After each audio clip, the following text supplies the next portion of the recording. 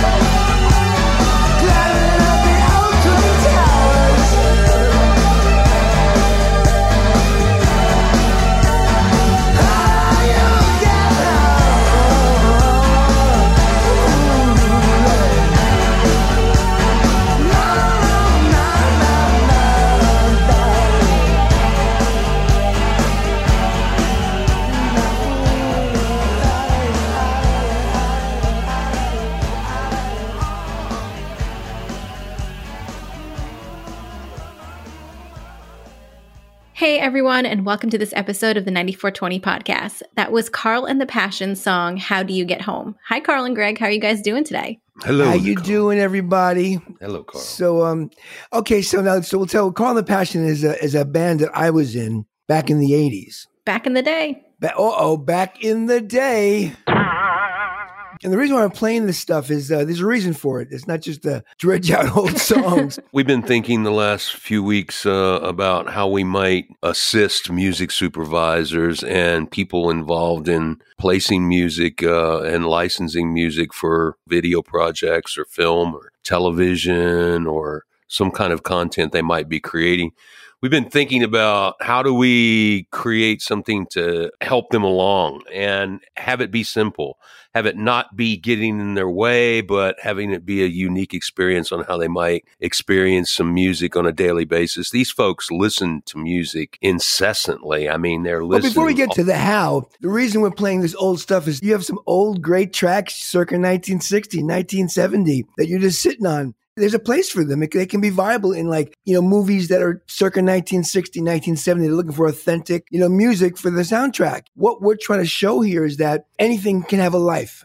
Isn't that correct? Yeah, I think that's right. And I think that, there are basically two kinds of supervisors out there. They're the ones that kind of have an agenda for the new, for the unheard, undiscovered. And, that stuff always tends to sound real cutting edge. And typically it's used in the advertising industry, the stuff that sounds fresh and is brand new. But then you also might be supervising a project where you have to create an environment that does feel like 1983. Well, I agree. I think you're right. I think there are a lot of supervisors can do both. Because I think there are a lot of music where they find these rare tracks from old bands that are because I Shazam some of the stuff and go, really? That's who that is? Because some people dig that as well. It's really deep. Deep album cuts, So anyway, so this song, How Do You Get Home? Just like a little short story about it. We played the New York Music Seminar. Remember that, Greg? I think it's when we met back in the late 80s. But earlier on, we played it one night. I think it was the Cat Club. There's this guy from England, Dave, I forget his last name, but he owned this label called Neat Records, right? And Neat Records was this metal label, right? Like really thrash metal, 80s metal label from out of London. So this guy meets us, comes backstage. He goes, I like what you guys are doing. I'm going to try something. I think I want to release a pop tune, a little more of a pop tune, I go, sure, So we signed this little deal with him. We send them over the thing. It just got released in England. And within a matter of maybe a month, it went shot to number 17, in Melody Maker, right? Top 20, yeah. Yeah, top 20, which is kind of cool. So the guy says, guys, the record's kind of doing something. Maybe you guys should come over here, right? We had no money, and our people would. So we never got over there, right? Right. So you could have been what the Beatles were to America. Well, who knows? Well, we didn't. Anyway, we weren't. But the funny thing is, so then about a month later, after you guys coming? You guys going to come? Come on! I think it would cost $9,000. We just couldn't. We were just a bunch of jerks. Anyway. Yeah. So we get a call. Guys, forget it, man. It's kind of sunk like a real lead anchor. The record's over. Yeah, the record's over, man. I think it's number 245 now. So, and that we lost our little window there. But a funny story, and this is a true story too. So 20 years later, 2007, I'm just Googling around, right? I see that record, and somebody's asking $500 for it. I go, a rarity. I go, what? My single that I have a box of them in the corner, Wow. So anyway, I contact the guy. The reason it has nothing to do with me. It had nothing to do with us because Neat Records was this exclusive metal label from 1977 to 1994. And everything they released was metal except for this one pop record that didn't do nothing. And so my record is a rarity in the Neat Record, just in that catalog as well. Yeah, I get it. Yeah, so that's fun. So I contacted the guy. I said, "Listen, man, I'm the guy. I'm Carl. I'm Carl the Passion." So let me know if you sell that for $500. I got a whole box of them here. I got a box of them, man. Anyway, so that's the story about that. Those record collectors, man, that's kind of a different breed, right? So, I mean, I've heard thousands of records throughout my life that I've celebrated the music industry, and I'm extremely passionate about music in general. But I didn't get the collector gene. I don't particularly care what label it's on. I don't particularly care what the album looks like, any of that. Well, I like that. I used to like reading the album and knowing some of the stuff, but like I was never like, I used to have this friend. Matter of fact, he just called me today. He's one of my friends I still keep in touch with from high school. And he was this nut with everything was in plastic. Every record had to be clean before put it on. Yeah, he held it like, on in his palms. He couldn't touch the record. Oh, no. A crazy man about his records. I go, he had a special way of putting it on. Forget it. So I was just like, my records will scratch. I absolutely love it. And, and they provide such an amazing service because, some guys go to the next level, which is they collect all this stuff and then, they'll find themselves a little radio show or God forbid, maybe even do a podcast, but they'll share their collection with the world. There's a guy, Bob Irwin, that, I just think he's a genius when it comes to sharing his record collection. Well, do you have a turntable? Yeah. I have a turntable, and there's nothing like putting a record on, though. I love playing music, on my, in my system and stuff, my digital and Spotify, but there's something about putting a record on and that sound it makes. And then like when it drops to the needle and like, the whole tactile thing. It's there's a bit of nostalgia to it too. Since we're doing this, so explain what we're starting now, Greg. It's called what Sync Index. What I was speaking about earlier was the idea we were trying to come up with a way in which we could kind of simplify the life of these music supervisors that really do have their finger on the pulse of what people need in order to create those audio environments. They're the gatekeepers that we need to get through. Yeah, well, I think it goes deeper than that. I think that they're working with the people that are creating the films. They're working pretty closely with the directors. And so I know they're busy. I just want to make their lives a little bit easier. So what we came up with was the idea we're going to be sending music in a very simple email format.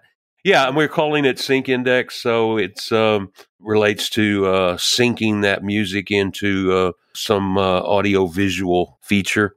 Well, and I think, too, we're going about it in a way where everything we're going to be sending is, like, extreme quality. Like, they're going to get songs that can be syncable, like right then and there if they want it, or if they need it for a project, 2 or 3 years down the road, it's still there for them. So yeah, we'll have the ability to connect them with the creative, right? It's not where you just like anybody and their brother can just upload and submit, and we have 8 billion tracks and 6 billion of them are garbage.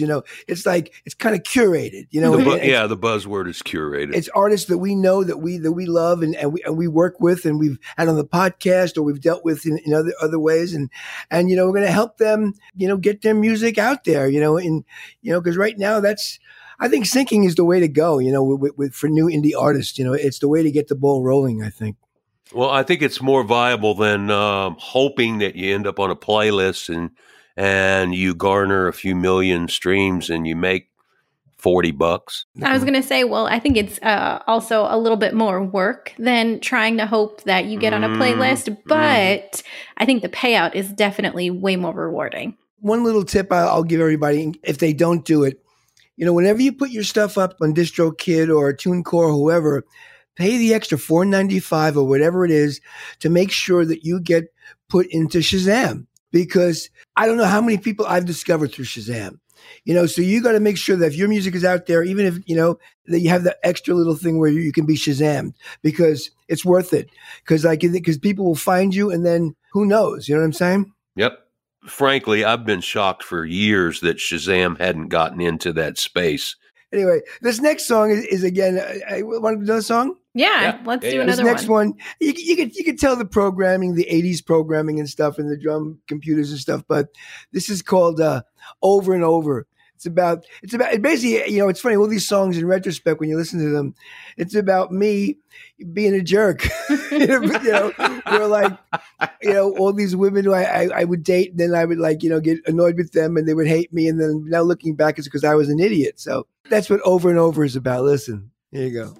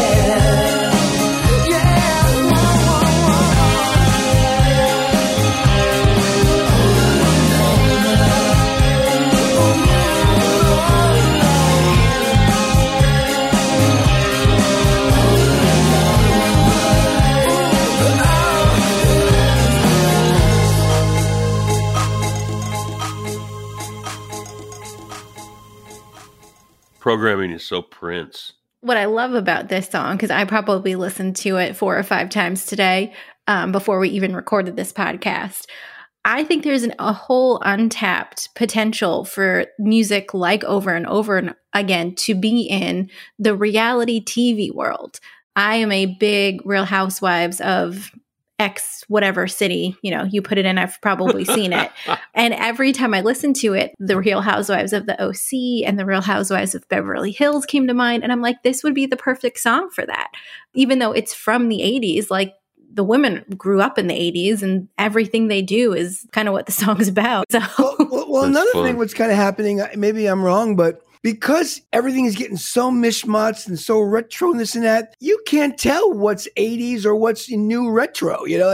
Some of this old stuff can almost sound new, if it's done right, so. I remember when we featured Calm, that band from the UK, and when we were listening to their tracks, I was like, there is no way that this was done last year. But it was, because these guys are just, that's what they're really doing. Adept at these influences. Yeah. It's fun for me to play this stuff and to hear it again, but another special thing about the new thing we're starting, it's Sync, SYNC, the letter N, and then Dex, Sync Index. A lot of times, they want it explained what kind of mood it is and what was the artist thinking, and they want to write it a little down. What we're going to include is before the song plays, we're going to have the artist themselves on tape. They're going to describe it for the first 30 seconds. For the first 30 seconds. So I think it gives a little bit of a personal touch to it, a little something different. I don't know. So, well, and I think too, from the beginning, if you think about music supervisors, they're wearing so many hats when they're doing certain projects that they may not necessarily have the time to read the description. But if they hit play and immediately know okay, this is, more pop, this is more moody, they can always skip next and not even have to listen to the song, but index it for later. So I think that's kind of the brilliance of what we've created. Is metadata audiobooks. Yeah. Yeah, metadata audiobooks. And the other thing for me is that the thing for me is that in the DSP world, in the digital service provider world of today, I mean, everybody is claiming all these different services that they're putting out there to make the music industry work better. And the reality of it is, it's all a bunch of gobbledygook. And so I'm really interested in building things and doing things that are simplified, very simplified, because there's just too much of everything out there right now. So a little aside here, there's a weird thing. There's someone just purchased a statue. I don't know where it is, maybe in France, somewhere in some courtyard for $18,000, and it's invisible. Yeah, that's the whole NFT. The whole NFT. No, it's not even NFT. The guy says it's an N. It's there's nothing. It's just there's no tangibleness to it. It's space. You know what I'm talking about? No, I don't. I actually find this hysterical. Well, yeah. Someone just bought this space. It's a joke. It's a joke. I just read that Babe Ruth's pre-Yankee baseball card just sold for $6 million. One baseball card. Come on, what's wrong with? There are people starving. There are people who can't, pay for their health care, but people are buying baseball cards for $6 million. What the point is that? Well, if it is I mean, we haven't done an episode on this, and I'm not sure that we have enough information about it to be entertaining and or informative about it. But fact of the matter is that excuse me. Yep. I never let my lack of knowing about something ever stop Carl from actually talking. So. The fact of the matter is that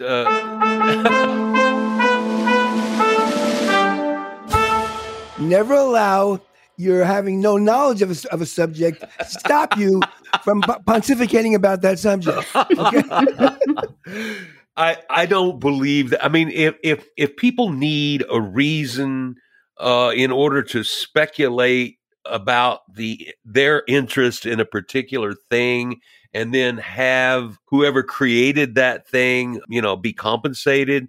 If they need a new currency in order to support artists, knock yourself out. But I don't understand why we can't just send artists money and allow them to create. Well, hold on. So I had to research this really quickly just because I was very intrigued by it. So apparently... You found what I was talking about? Yeah, it's in the New York Post. So apparently the 67-year-old explained that you don't have to see it, but it exists. It's made of air and spirit. And the auction house that lined it up estimated the value between $7,000 and $10,000, and it sold for $18,000. But it's nothing. It's nothing. It literally is a vacuum of space. But that is, I mean, if the artist that came up with the concept of it being air and spirit, if he is standing there at the side of this imaginary thing, and he's got his fishbowl out there or his guitar case open, if you want to put $18,000 into his guitar case, just do it. That's my point. I mean, it's like, why do I have to consider that I've taken ownership of something that might have some fungible value as opposed to non-fungible? It's ridiculous. So apparently this isn't his first invisible work as well. In February, he debuted his first piece that was invisible to the human eye in Milan. And he just recently, I think this week, debuted another one in the New York Stock Exchange. I'll write him an imaginary check for $20,000. Exactly. Here you go. You want to play this next song before play his last song? Because I want to talk about it. Yeah. This is a song that I played. This is where we're starting to get really raucous, you know? And also, it's truly me, like, screaming out. Well, let me play the song, and then on the other side, I'll tell you what it's about. But it's called Who's Gonna Love Me?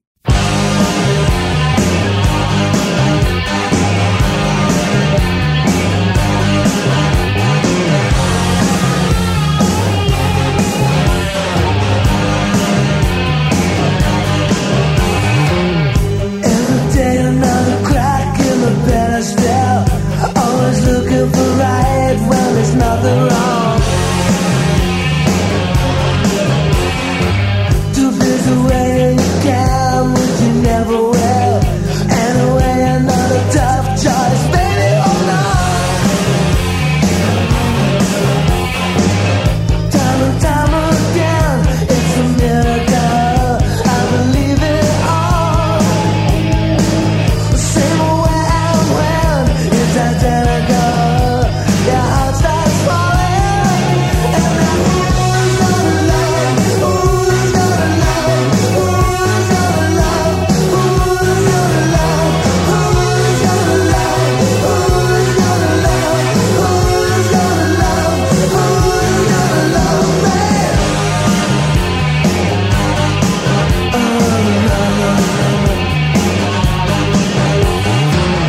Every night another stab at the physical.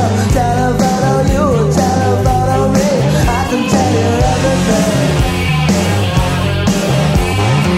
but stop looking at me when I'm looking at you. Another smile, another mess. Boy, baby, be strong. But time and time again, it's a miracle. I believe it all. The same way and when it's identical. Your heart starts growing, and then who's gonna love? Who's gonna love? Who's gonna love? Who's gonna love? Who's gonna love? Who's gonna love? Who's gonna love? Who's gonna love me? I got my shadows in the right place. Too many eyes on my face.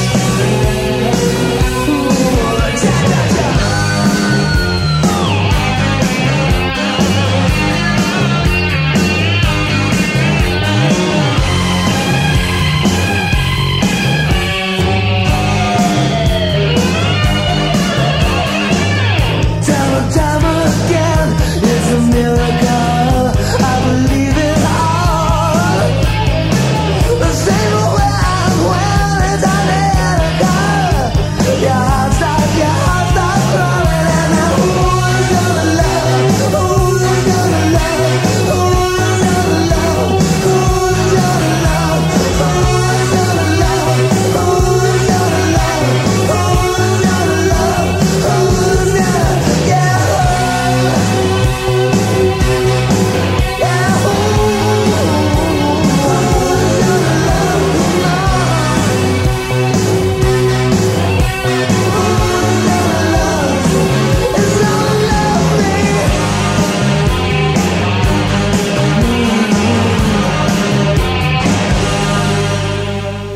I think that's my favorite of all three. It's a true song, you know, because that was when I was getting to the close of realizing that, you know. The guitar licks kind of reminiscent of some Bowie things, you know. Yeah, well, I was definitely into Bowie and Adrian Belew and Robert Fripp and all that kind of great stuff back then, you know, and, you know, just a lot of flanger and like Echo and stuff. And you ended up working with one of Bowie's guys, right? Reeves Gabrel, you know, later on, you know, that was kind of cool. Yeah, it's about like who's going to love me, like, you know, all this. I've been disillusioned my whole life, pretty much. You know, I don't know about a lot of artists out there, but I've always been one of those searching, disillusioned people. You know, like, I get this thing, and then, you know, okay, now what? You know, okay, now this thing. Okay, now I got this. Now what do I do? Well, what's funny is I'm not sure that